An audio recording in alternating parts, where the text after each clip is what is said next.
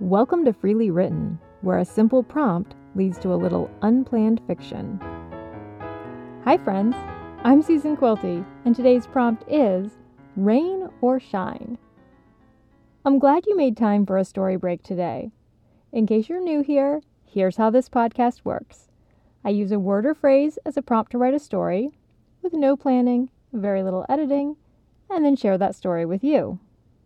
Today's prompt was weather-inspired. It came up on one of those dark afternoons where the air is heavy and it feels like impending rain, but a partially blue sky suggests the storm might just pass on by. Since I have nowhere to go, I'm hoping for a good downpour, but I also hope the rain doesn't ruin anyone else's plans for the day. Whatever the weather where you are, let's see how it influenced this story. Rain or shine? Hello? Hello, Le Petit Show Bistro. How may I help you? Oh, hello. Yes, Patty checked her notes, though she already knew what she wanted to say. I'd like to make a reservation for 6, please, on your patio. Your covered patio. Oui, I can help with that. When would you like to dine with us? Patty again checked her notes.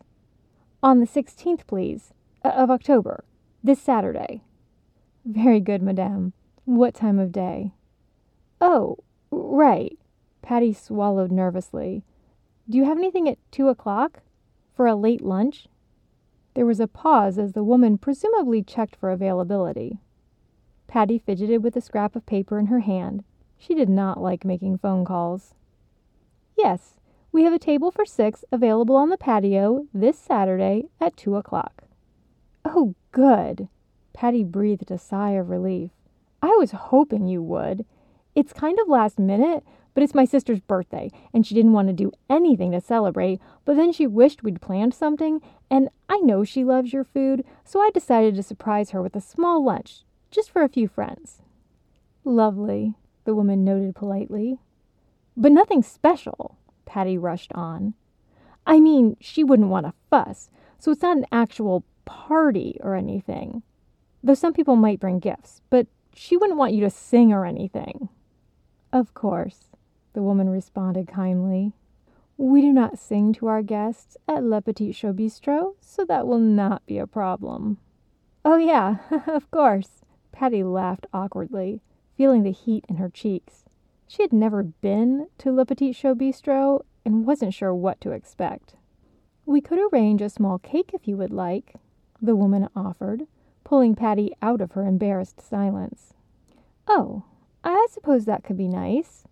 Patty reflected on the offer for a moment before making her decision. Yes, let's do that. A simple cake. We won't put her age on it or anything. But of course, the woman agreed. After her answer, Patty realized that they couldn't put her sister's age on the cake since she hadn't told them how old she would be.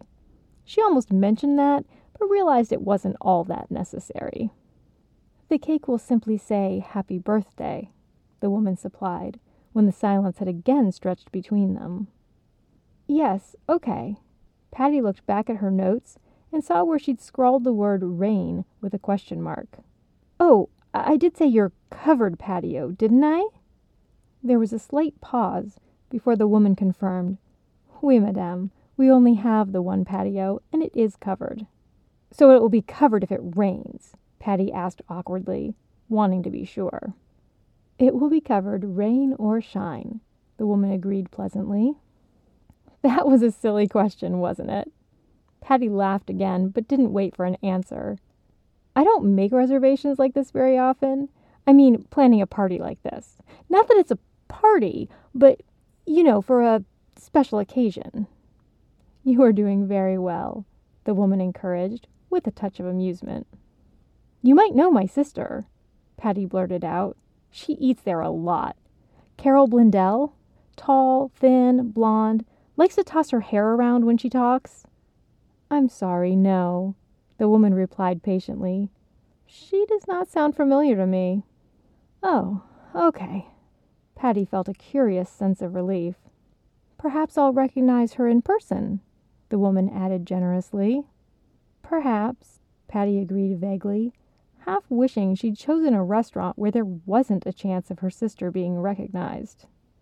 Is there anything else I can help you with? Patty knew the woman was winding down the conversation, but her tone did not sound particularly rushed. In fact, she sounded as if she would genuinely not mind if they continued to talk a few more minutes, if that would put Patty's mind at ease. Or that's how Patty interpreted her tone. Do you know which table we'll be seated at? Patty asked, trying to visualize the picture she'd seen on the website before calling. No. The woman hesitated. Is there a particular table you would like? Well, I haven't been there, Patty clarified, so I wouldn't know exactly, but I think Carol would like a table at the edge of the patio, overlooking the lake. I can arrange for that, the woman responded agreeably. We have a lovely table for 6 at the back corner of the patio.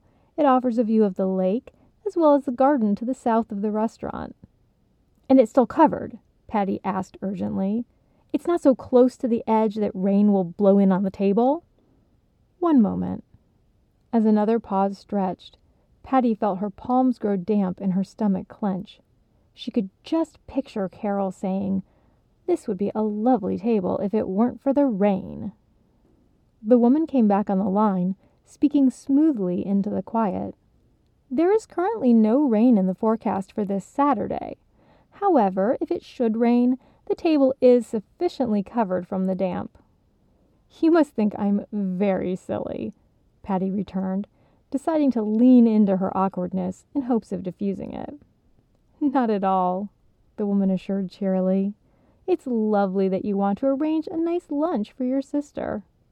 Yeah, well, Patty bit her lip and let the scrap of paper flutter out of her hand. Her eyes went out of focus as she remembered past family celebrations with her sister. She scarcely heard the woman ask her another question before a string of thoughts came tumbling out of her mouth.